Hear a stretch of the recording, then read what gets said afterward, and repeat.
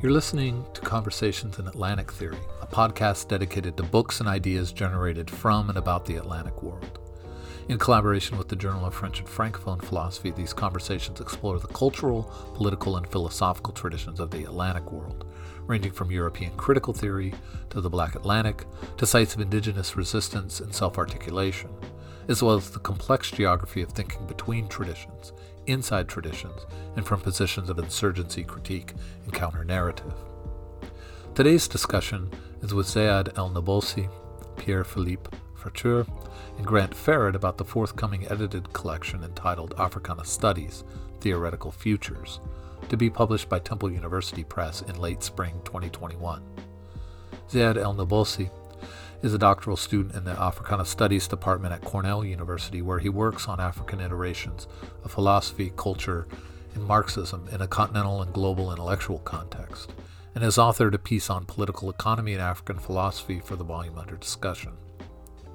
Pierre-Philippe Fraiture, the author of the volumes Afterward, is professor in the School of Modern Languages and Cultures at the University of Warwick, and writes on philosophy and cultural theory with particular emphasis on Francophone Africa, including Past Imperfect, Time and African Decolonization 1945 to 1960, which was published in 2021 by Liverpool University Press. Grant Farrad, the editor of Africana Studies, Theoretical Futures, is professor of Africana Studies at Cornell University, where he writes and teaches philosophy, cultural studies, and literature in a Black Atlantic context. Grant is the author of a number of books, including most recently an essay for Ezra, Racial Terror in America, published by University of Minnesota Press in late 2021. Grant, Pierre-Philippe, Zeyad, welcome. It's good to see you and hear you all today. Thank you for making the time to get together to chat about this forthcoming at this time, but soon to be out, a collection of essays on Africana studies and their theoretical futures. Grant, I know you put this together, and I'm a contributor, obviously, but I really appreciate this project. I think it's really well timed, and that the essays in this really make some provocative and compelling contributions to thinking about the future of Africana studies and Africana theory. And I wanted to start off with a question specifically for you, Grant, about the origins of this project. You know, we write books because we have something to say. Perhaps we write books sometimes for a bit of vanity, but editing projects are different. They don't have the same kind of they are a service to the world of ideas. And so I think always with that comes a particular kind of motivation. Why this project now? Why put in your time and energy into it? So I'm curious to hear you sort of narrate a little bit how this project came about and why you thought it was an important one to take on.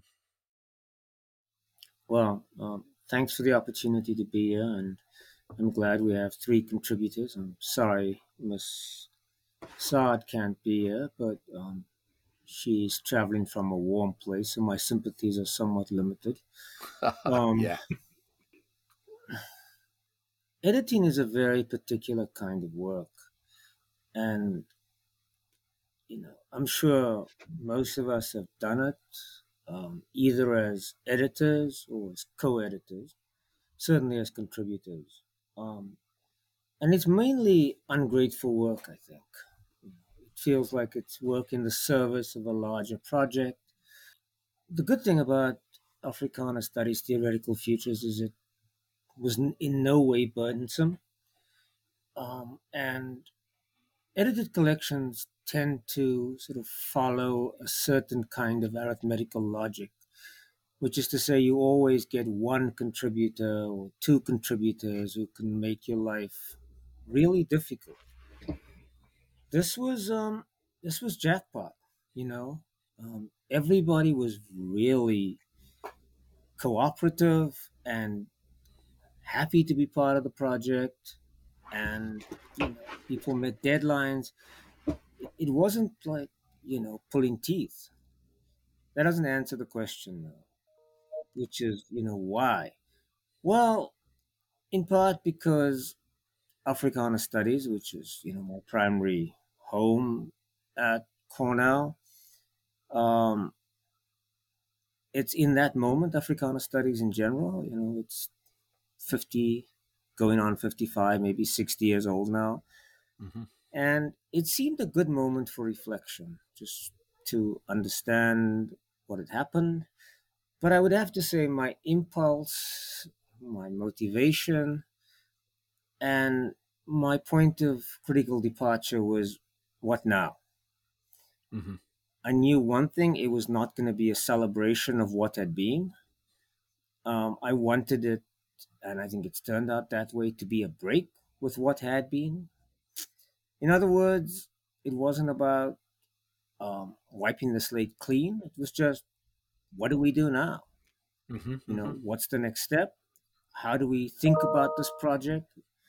And to that end, I was fortunate in that I was able to draw on folks whose work I have regard for, and so everybody here is included in that.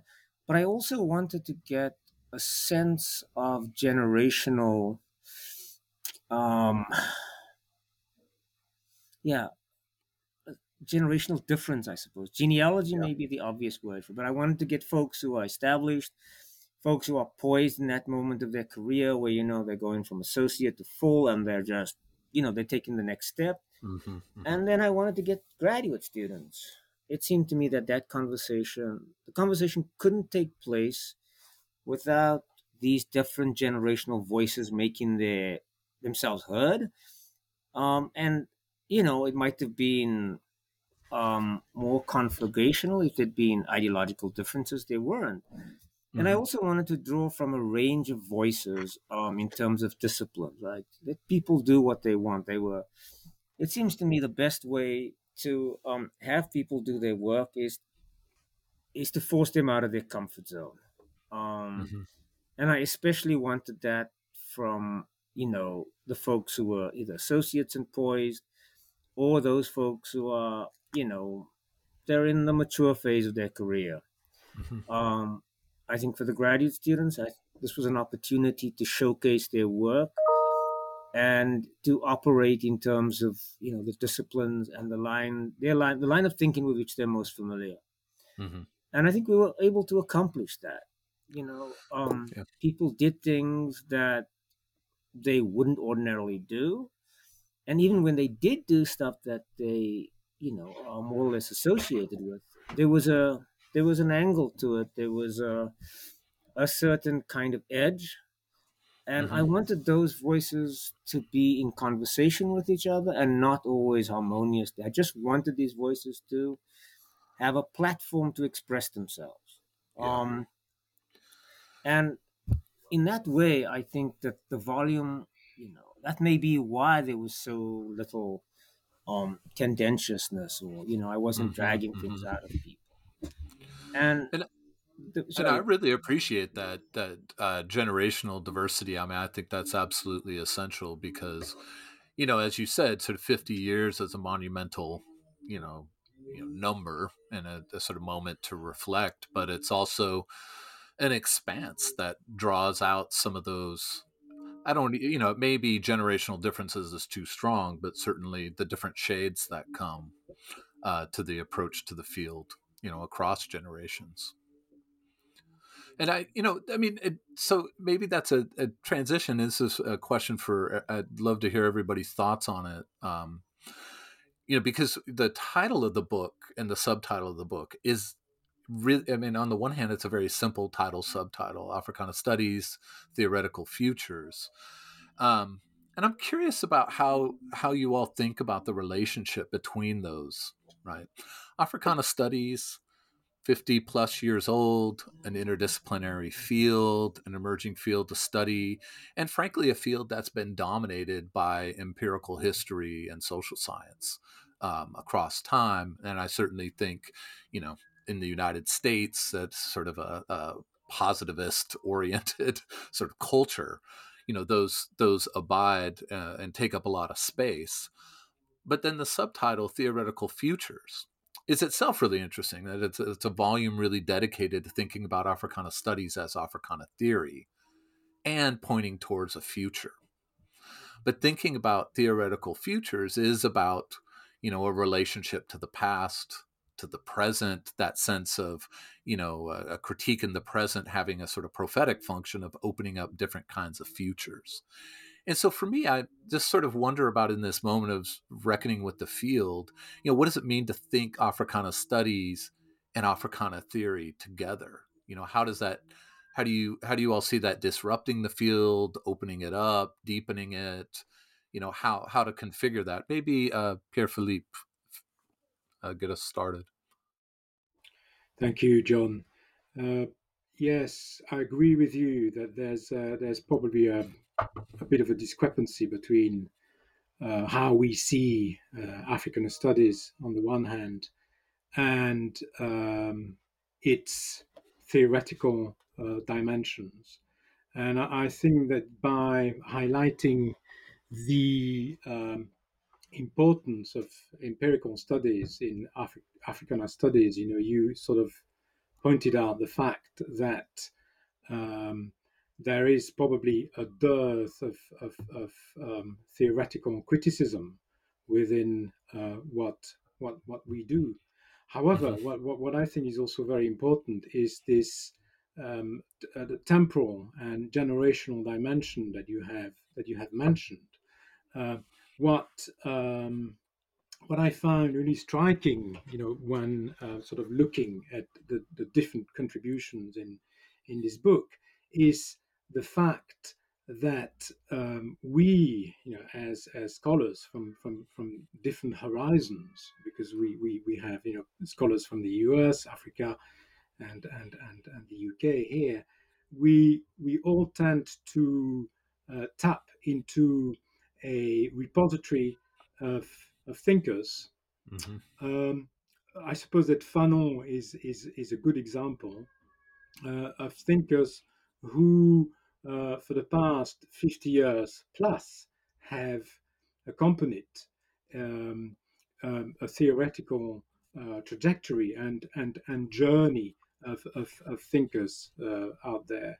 And Mm-hmm. what I like about this book is the fact that um, canonical names, as it were, were have been were used to examine very contemporary issues and also, envisage a future for this critical arena.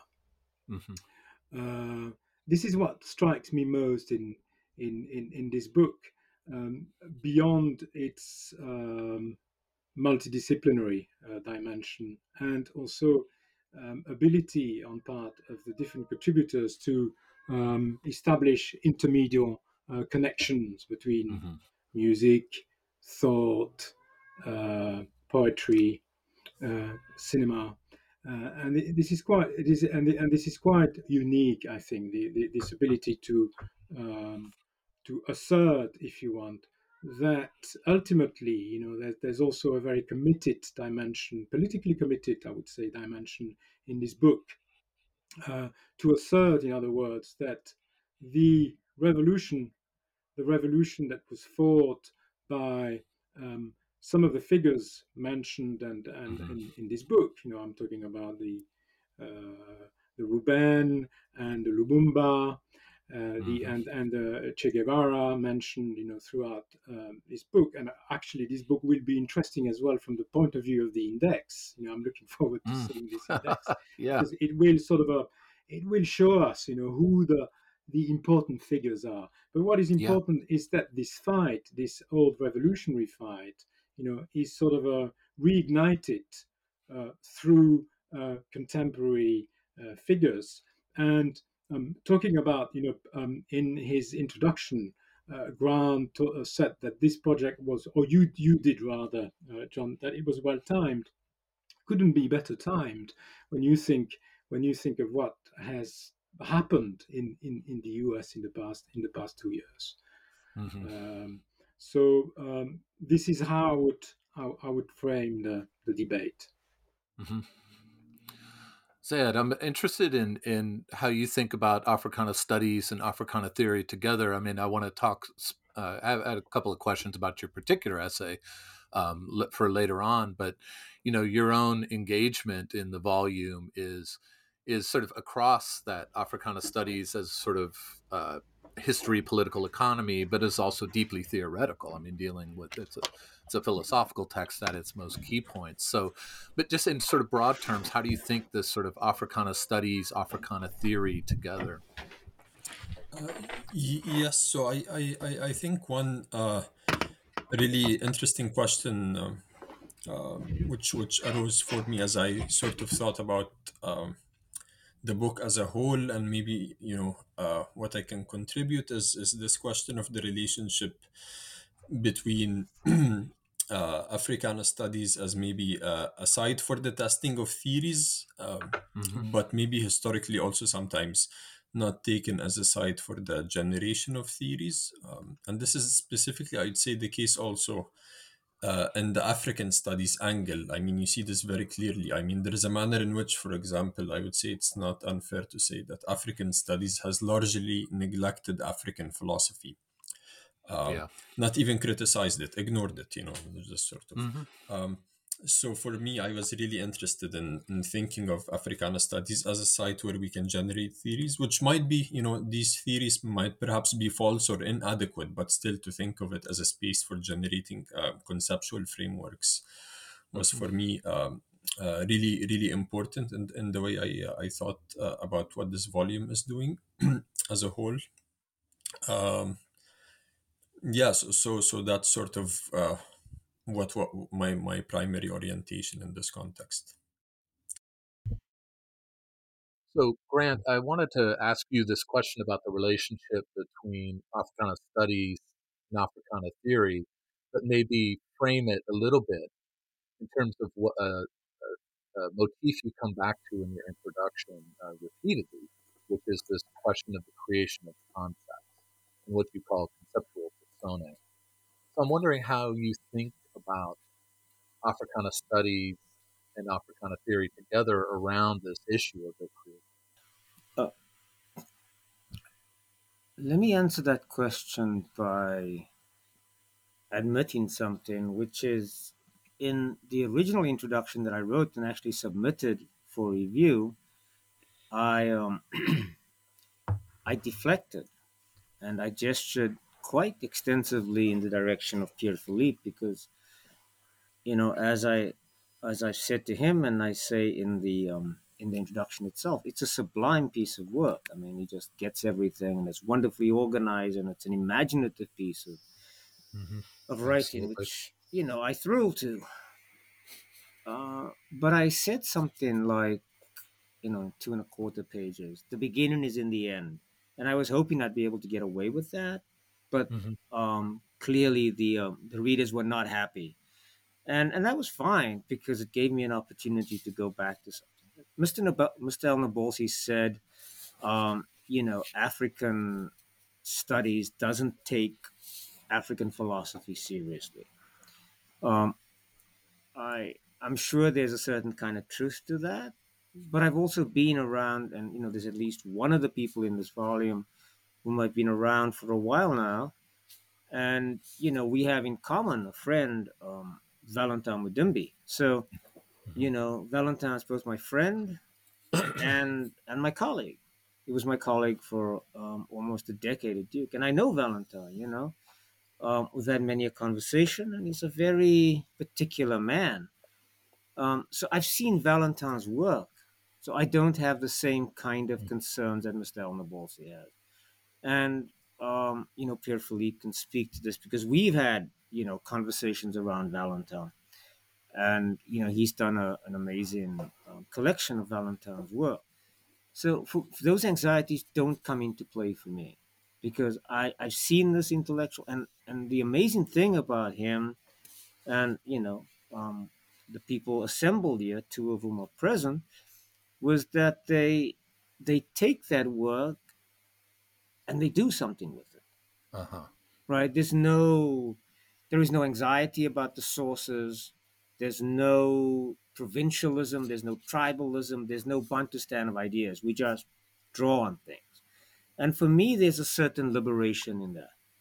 Yeah. Having said that, you point out quite correctly a tension between Africana Studies, which is the title, and then the subtitle, which is Theoretical Futures. Now, somewhere, and I think this may be in his letter, in fact, it is in his letter on humanism. Heidegger makes this distinction. He says philosophy is abstraction, it's thinking, theory is application. Um, I've always felt like that's at best a little dicey, right? Like and hard to sustain. But that's not surprising. This is Heidegger after all. Yeah. But what I wanted here was to render that distinction null and void. I wanted to say, and I'm pretty sure I did not say this in my invitation to all of the contributors, but here's an opportunity to just think about what matters to you in this moment. Yes. So draw on whatever you want, write in whatever way you want. And I think Pierre-Philippe's right. There are a certain number of canonical figures, but for me, the real juice, the meat of the matter, is that many of these people are not canonical, right? Yeah.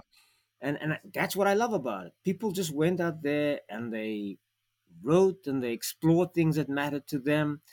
And I think for me, that's what matters.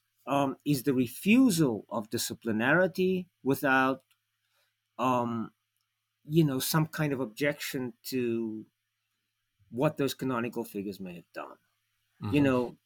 know, I'm much more interested in what we can do rather than getting stuck on what we have done, what we haven't done. And that always just seems to me to take up so much time and energy, the kind of delineation of failure. Yeah. Um, yeah, it was. I hope I gave people carte blanche. I was interested to know what people across a range of generations have to say about what work not only needs to be done, but what work they can do.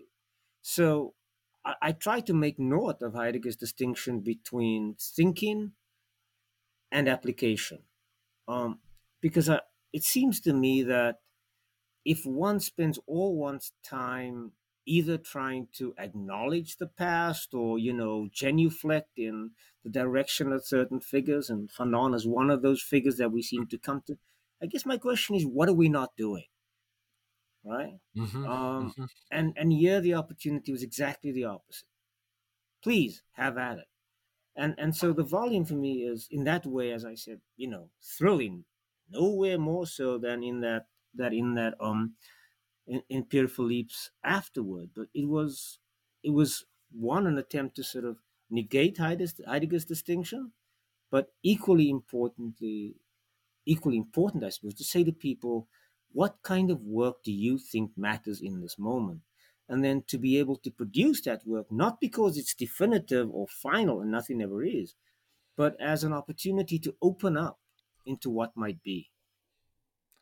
And I think that's absolutely crucial. I mean, it's part of what I love about the volume is that it's not a sort of history of the field or something like that. I mean, I know it's not something that probably any of us would have been a part of, just in terms of motivations and energy.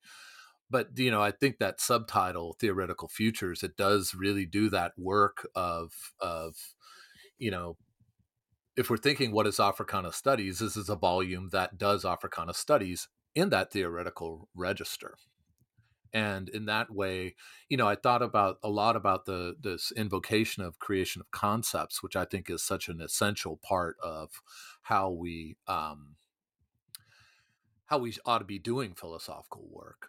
But it's also one of these things where the creation of concepts is also captures, I think, something of the animating spirit of the field, right? As always being in this moment of invention, which I never take to be merely an expression of precarity in terms of sort of professional life or intellectual life. but instead is the power of the field, which is its capacity to combine and recombine, figures, ideas in this mode of invention. And I think the volume captures that. In the introduction, I think in that way is a big theoretical piece that does a really excellent framing of the way the essays unfold. And, when and this is a sort of next question, in that sense of combination and invention, one of the things that does also strike me about the collection is that obviously it's Africana studies, theoretical futures. It is about the problematics of Africa and the Black Atlantic, the sort of geographies of thought that come from that, the key thinkers or key epistemological and ontological issues. But there's also a lot of engagement with white European thinkers and the formative concepts that come from those traditions. And I'm not interested in this sort of who's good, who's bad, who's permissible, who's not, but rather what the kind of engagement that happens in these particular essays, like what that might say about the coming decades of Africana theory and how we ought to understand the racial, cultural politics of citation and engagement moving forward. Because I do think there are habits in the field which tend to be a kind of ethno-racial nationalism in terms of citation, which has an ethical claim that I think we ought to take seriously. But I think this volume also demonstrates a different kind of relationship to European thinkers. And I would be curious to hear everyone's thoughts on that. Maybe Zeyad. Yes, of course. Yeah, I guess if I would attempt to answer this question, I would say, broadly speaking, if we just speak in theoretical terms, I think there is no justification for a standpoint that implicitly assumes that somehow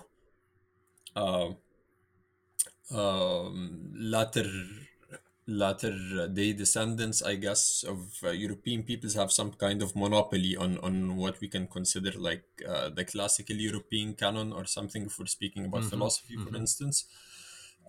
Because I mean, I think that's actually one of the myths of sort of European or white supremacy. There is no argument that would allow one to justify the claim that somehow only people writing on specific issues from a specific place can grasp this canon. I mean, and this is sort of reflected in the way philosophers have thought about the history of philosophy in general. There's this idea that frequently we understand the ancients better than they understand themselves. So I mean, I think we can approach it from this angle.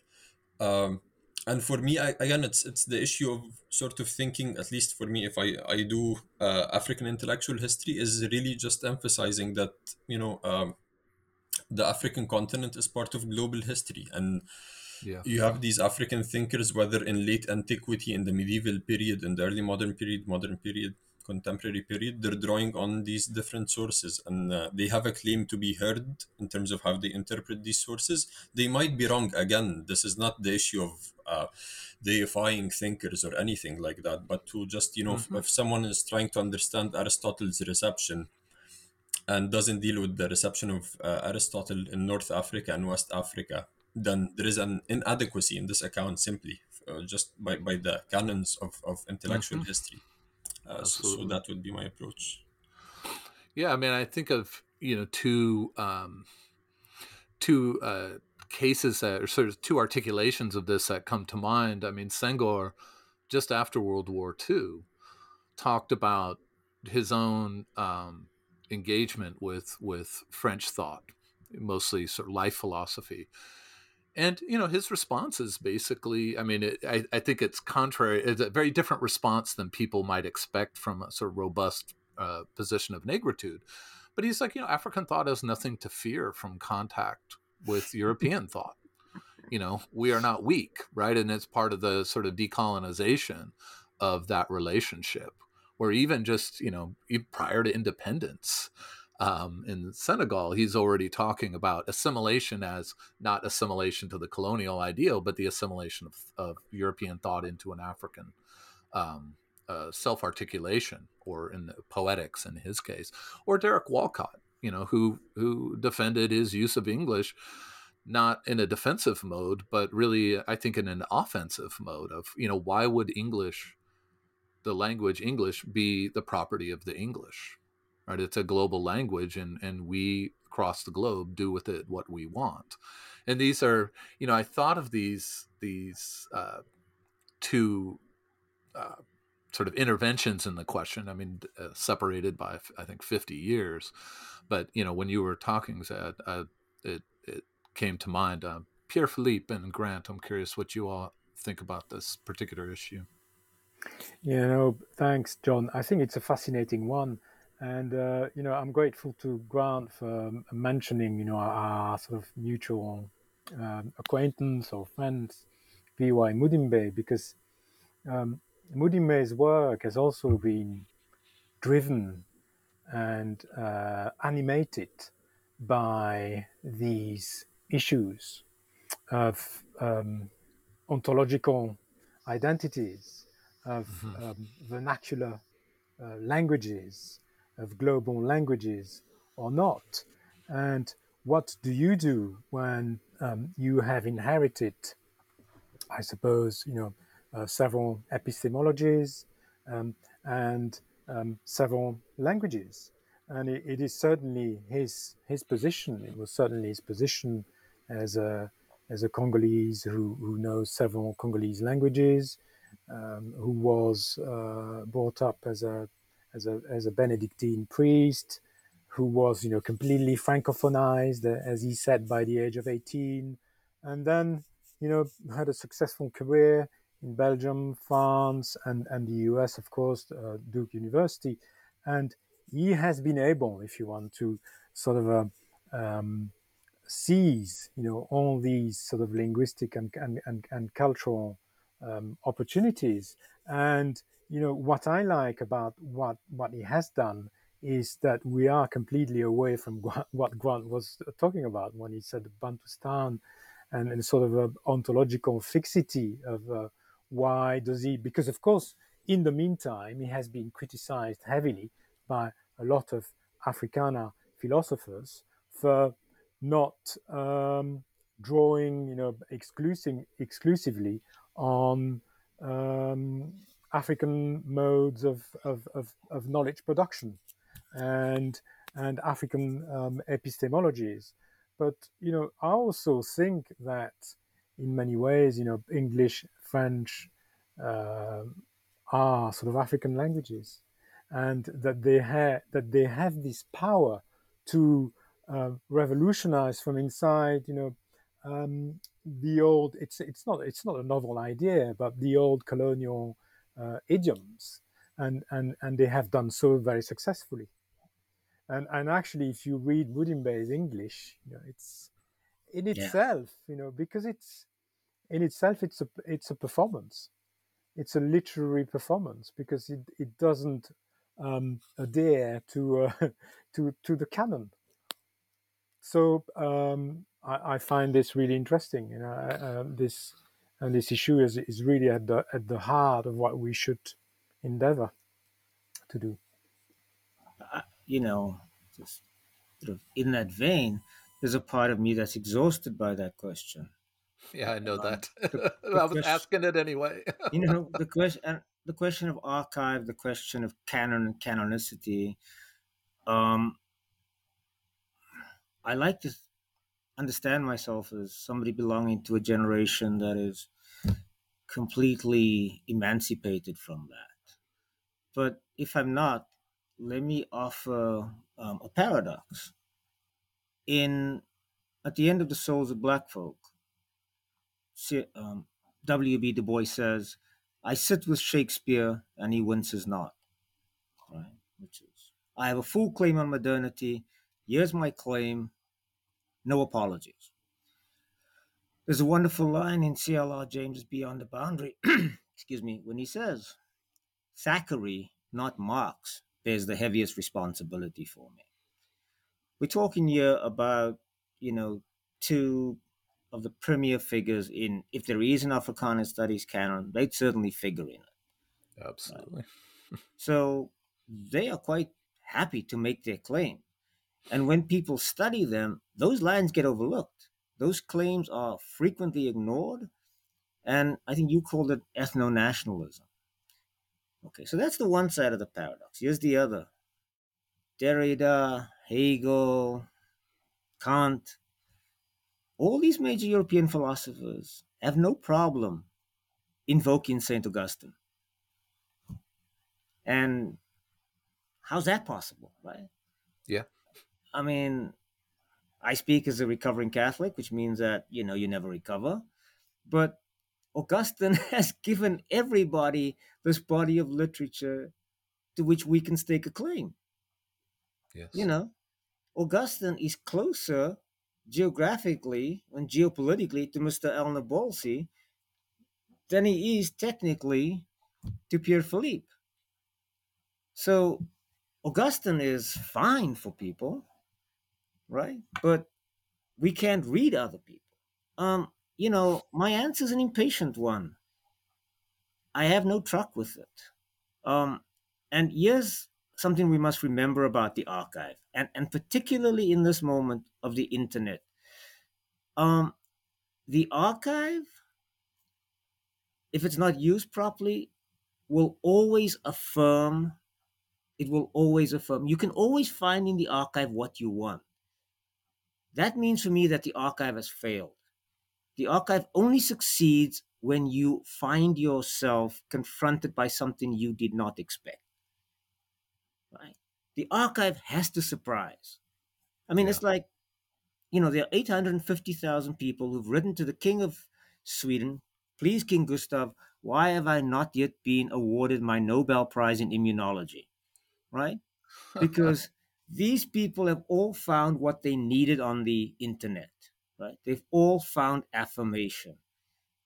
Again, the archive fails if it doesn't surprise. And I'm going to take this moment, please interrupt me if you think fit, John, to say this about the introduction. Like I said, I wrote one introduction. It didn't work, even though it's still poetically in my head.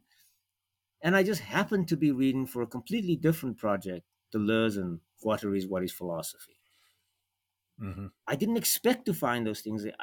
I was also at the same time listening to Angelique Kidjo and Celia Cruz, and of course, Tufela.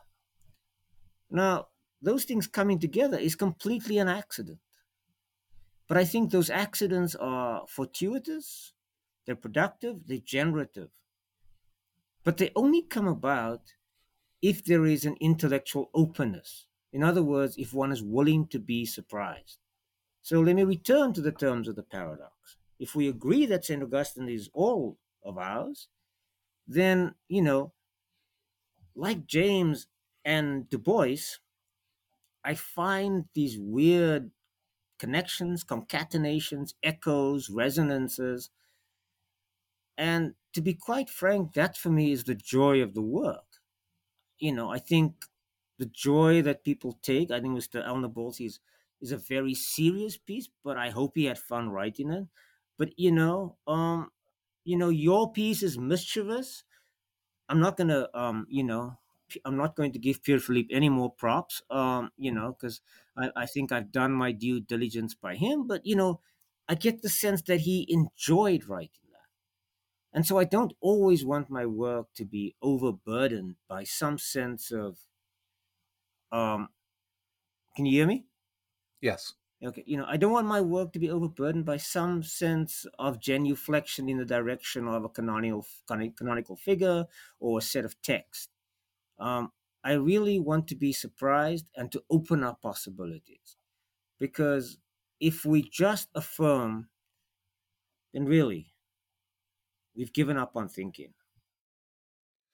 Yeah, I mean, one of the things that comes to mind in across all these concepts is, Glissant makes this distinction or this comment, which to me is both a sort of banal observation in the sense of it's very familiar to me, but I think it's potentially really transformative. Where he says the West is not a place; it's a project, and part of the West being a project means some of these kinds of anxieties are opened up exactly by reconfiguring the project of thinking.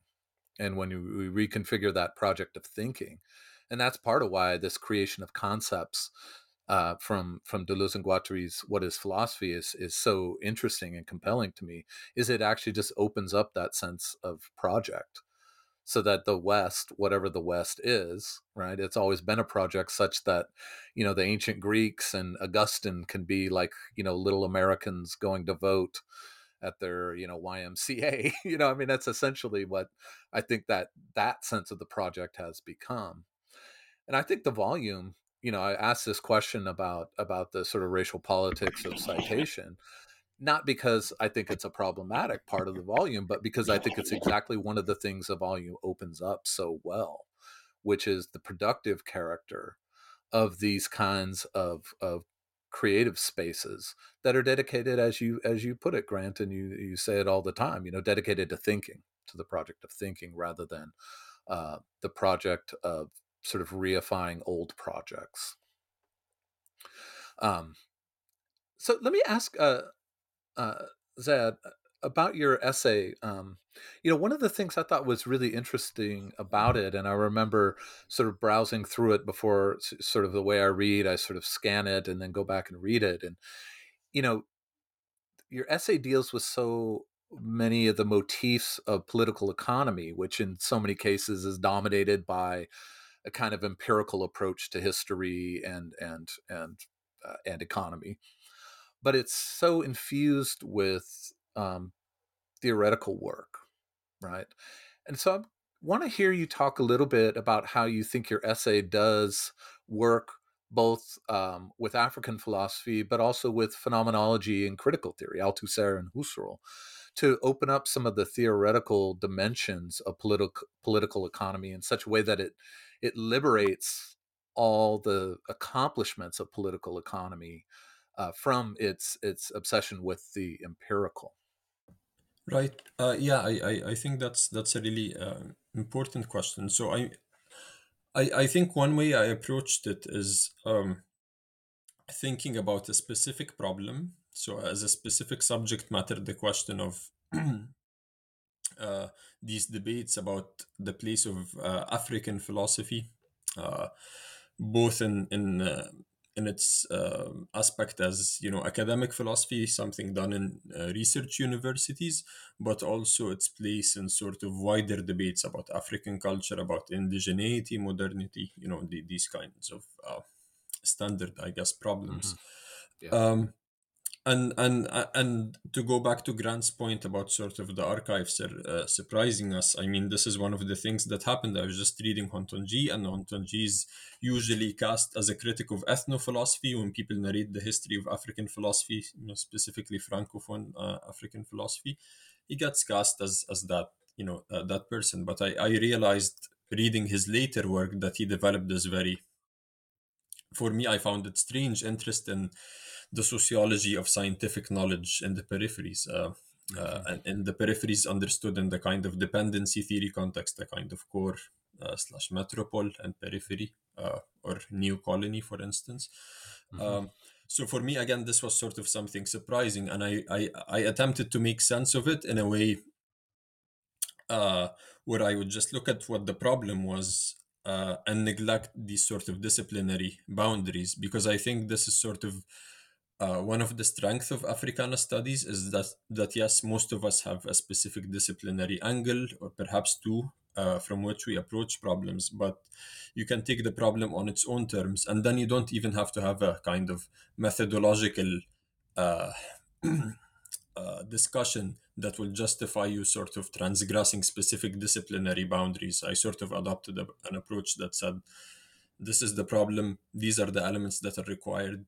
And so with respect to the point about political economy, so one criticism, and here what I found sort of, I was thinking originally of what does Hontonji take from his reading of dependency theorists like Samir Amin, for example, who he engaged with both in Benin and in Senegal. But then I started thinking, what does Hontonji give dependency theory back? And I think one of the things he does very clearly even if he does not frame it explicitly in this way, is that a common standard criticism of dependency theory was that it had no account of, I guess, what in Marxist lingo or Marxist jargon we would call the superstructure. It had no account of these cultural formations. It had no account of something like science, for example. And I think Ontology does provide maybe perhaps the framework that would enable us to flesh out this element of dependency theory. And to this extent, I found it interesting the mutual fertilization that sort of took place across these approaches. So dependency theory giving ontology something, ontology giving something back to it, African philosophy giving something back to that. And I don't know if I should rant any longer, but maybe if there is a follow-up or something. No, it was not a rant at all. That was fantastic. I mean, I think that, I like the invocation of superstructure as this absolutely crucial way of understanding the problematics of political economy in an Africana studies context. I mean, I think your essay in particular, although it's true of many of the essays, really embody that sense of not being beholden to particular methodologies and the sort of stuff that opens up, because it does open up a lot phenomenologically, and your, Husserl being, a part of that kind of conversation. I think that's important. It gives that sense of ideological Althusser and just phenomenological richness to the question set,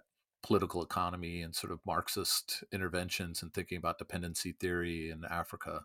I love the essay for that. I felt like the sorts of things I wasn't sure how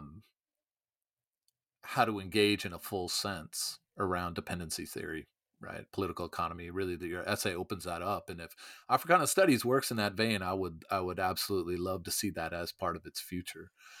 Pierre-Philippe. Yes, I just wanted to say something quickly about Zeyad's chapter, which I really liked too. For personal reasons, because I have read Hontinji, but I really like the way in which you look at this again fraught relationship between science on the one hand and theoretical science, more precisely, and application. And often, as you say, there seems to be the application seems to be stemming from theoretical, or seems to be regarded to stem from theoretical science, when in truth, things are different. And I really like the way in which you sort of challenge, this dichotomy. Thank you. Can I say something briefly? Yeah, absolutely, please. Thank you very much. I think, and this is sort of one aspect of the problem when it's carried out, when the discussion is often carried out at a purely philosophical level about the relationship between philosophy and science, for example, is that we neglect all of these findings by historians of science, which might seem sort of very mundane and very boring. Somebody went and studied the life of James Watt for 20 years or something. But then you precisely discovered these relationships between, the steam engine preceding, for example, the theoretical system of thermodynamics. And then we can bring these elements and actually give concrete cases. So, and that again was something I found surprising, which I really and this was something I really enjoyed, to go to the enjoyment question or non-enjoyment. Thank you. Yeah, I think it's interesting to see this conversation sort of surfacing issues of surprise and pleasure in research and writing, as well as creation, right? Creation of concepts. And maybe that's a way to transition to a question I had. One question I had for you, Pierre-Philippe, which is more of a sort of invitation to reflect on something, which is your use of this phrase "world-making endeavor." Right. And it stood out to me because it was an interesting sort of bookend to Grant's introduction, invoking the creation of concepts. So it's this like creation and making, concepts and world. So I wanted to invite you to talk a little bit or reflect a little bit on that phrase, world making endeavor, and um, how you think it plays out across the volume or just in the very idea of the volume even, because it really sets the stakes of the collection high. It's saying, we are making an intervention in a world making endeavor. Well, thanks, John.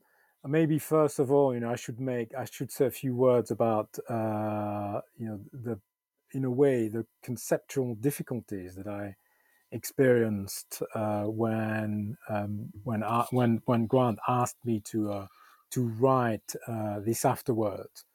I must add here that I had never written an afterword, hitherto. And so I felt quite responsible, for this thing that I was sort of asked to produce. A huge responsibility, and literally I felt also that I had to respond. Because of this responsibility, I had to respond to the words that had been uttered by the different contributors in their chapters. So the task for me was quite challenging, I would say. But then, implicitly and also very explicitly in some cases, I realized that all the chapters were engaged in the dismantling of colonial and neo-colonial cartographies, literary, cultural, artistic cartographies. We have been talking about canonical figures, but it seemed that all the chapters in this volume are sort of somewhat directly or indirectly engaged with this challenging exercise. Yeah. And of course, the added difficulty is the diversity of the themes and topics and issues covered by the contributors. Philosophy, thought. Whether there's a difference between philosophy and thought, literature, music, political science, political philosophy, and the visual arts as well. And so I thought that to sort of come back to the world-making endeavor expression, Hello? that most contributors also were sort of dialoguing with our world. You mentioned the West. Whether the West is a reality or a project, with our world, our first world, and what you call, John, in your own chapter, small places. And what I wouldn't want to conflate what I say in my afterword and what you say in your own chapter. But in my own chapter, I talked about the small context, drawing on Chamazo's work as a novelist. And Chamazo argues in that piece, which is an interview that he gave in about 10 years ago, that literature has no mission. There has no real mission. But however, what he tries to do in his own work is to sort of connect his small context, that of Martinique, with the wider world out there. And now, I'm not saying that this model is replicated in all the chapters, but what I wanted to say and show by using world-making endeavor is that the contributors in this Africana volume somewhat, managed to establish a dialogue between our first world and other worlds out there, and that this confrontation between different worlds and different life worlds as well would contribute to world making and even world remaking. So essentially, this is what I was trying to prove, not to prove, but to show, and quite loosely, I must say. But it's a very interesting question that you're asking me a year after this piece was written as Yeah. well, which is an added complication, I suppose. But And essentially, this is what I was aiming at by using that phrase. And it's interesting the way you structure the afterword. Witnessing is a centerpiece, and is in some ways you've already been talking about that, which is a deeply ethical and even political evocation. But you talk about witnessing, or sort of build towards witnessing in the afterword, around these embodied and thoughtful, full of thought uh, uh, subtitles, right? Seeing, hearing, breathing. And so maybe just a few words about that. And I mean that specifically in the frame that we've been talking about, right? This is this idea of theoretical futures, in which this location in the body of seeing, hearing, and breathing is evoked while we're also talking about the vulnerable state of witnessing, but the way that witnessing is also a transformation in the midst of neocolonial machinations and the aftermath of slavery and colonialism. And so really it's just a question, what made you structure that afterword in terms of these sort of thoughtful notions of embodiment? Mm. Yes, yes, thank you. Yes, again, I think that this was predicated on the responsibility that I felt as someone who had been asked to write an afterword. Um, I think that by reading, the different contributions, I sort of felt that these sensorial processes were important Mm-hmm. and were, to a large extent, as well, at the heart of what the contributors were trying to be doing in their pieces. If you look at the different at the concatenation of this title, seeing, hearing, breathing, and witnessing less so, but certainly the first three are sort of linked to biology and Mm-hmm. to the organic and Yeah. to what we are, fundamentally as humans. And this is what I wanted. I suppose that it's probably the phenomenological dimension of what I wanted to sort of convey here. Um, the experiencing colonialism, experiencing slavery, experiencing neo-colonialism, experiencing a decolonial present in the US and beyond, is something that one does with one's senses. Mm-hmm. And of course, breathing is beyond senses. It's even more fundamental than seeing and hearing. And as you said, I suppose that the witnessing, added after these first three terms, is the response, and is the more sort of um, you said is the more sort of um, thought provoking attempt to use one's judgment and reasoning to sort of write back at Mm-hmm. colonialism and neo-colonialism. So there's a lot. There's a lot here. Seeing, I think that I explained, how seeing as an activity, visualism or oculocentrism, Mm-hmm. are and are still, related to a taxonomic order which is still in use, when in the world that we Mm-hmm. inhabit. Um, Hearing, on the other hand, is probably a sense that has been sort of somewhat neglected certainly in post-colonial studies and certainly in Africana studies. But breathing, takes us back to what it is to be human, and what it is to be experiencing, crises with one's body. So this is in a nutshell. It's quite, I'm not claiming that there's any sort of a, grand and systematic plan, behind Sure.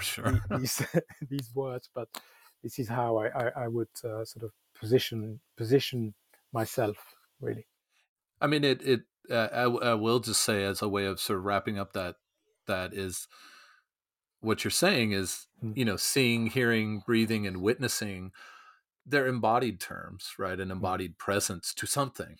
Yes. And one of the things that I think animates all of those is the capacity. This gets back to something Grant was talking about, the capacity to be surprised, right? There are ways of being vulnerable to not just the archive of, Du Bois and James, where, we witness, hear, see Thackeray, Shakespeare, and how that resonates. But also, I'm thinking of other essays, to openness to sound and sound's ability to transform our relationship. And, I think about small places, which I talked about in my essay, or as a theme of my essay, and the way scent, right, and breath is such a part of, what does it mean to be in a place.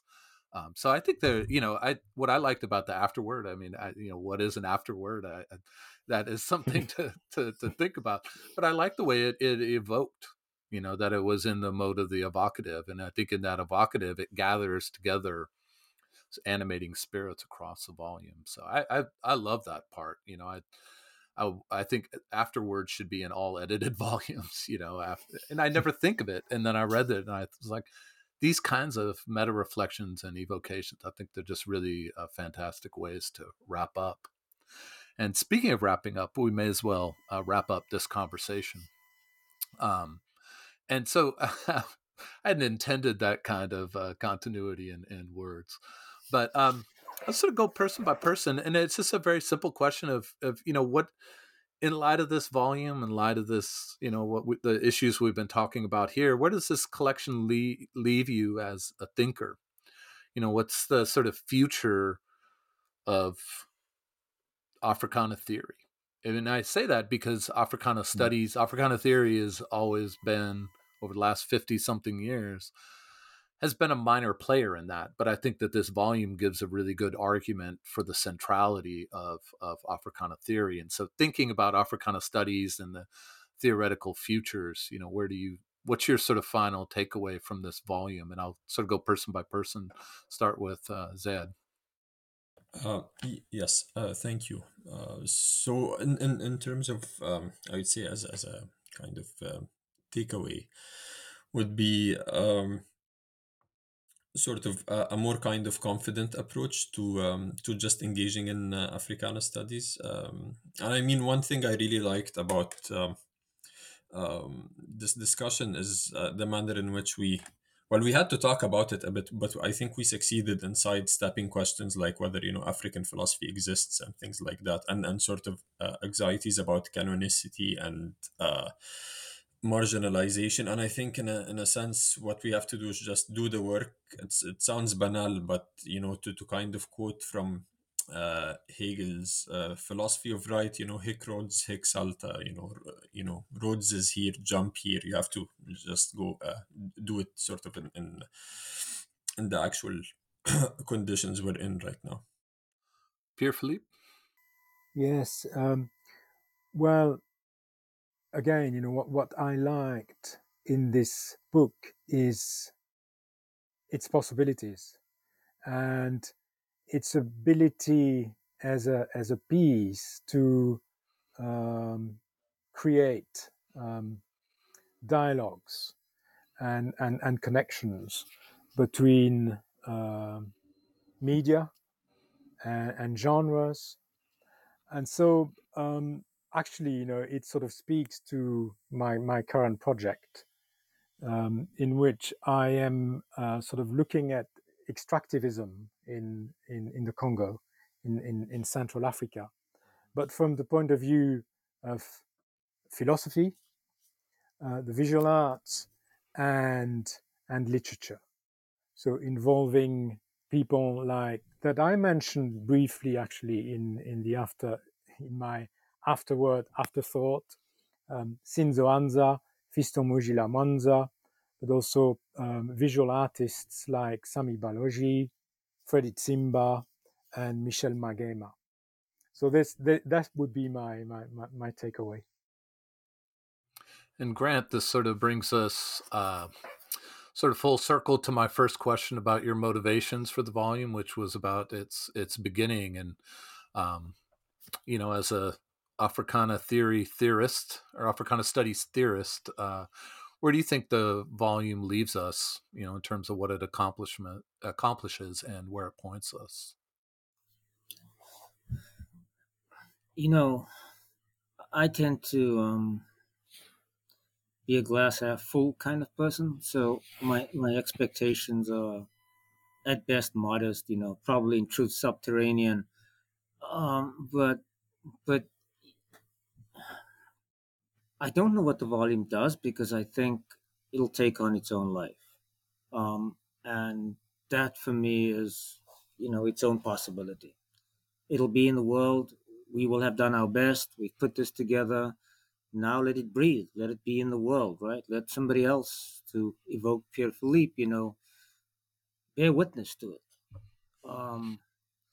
And, I make it a habit not to read reviews because it always seems to me that reviewers are reading a very different book from the one you intended to write. So, I think the press will be glad of any kind of publicity, any kind of resonance. So that's one thing. And I will return, to something that I said.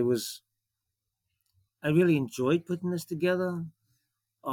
It wasn't a lot of work, but for me, the most important thing to come out of this is the following.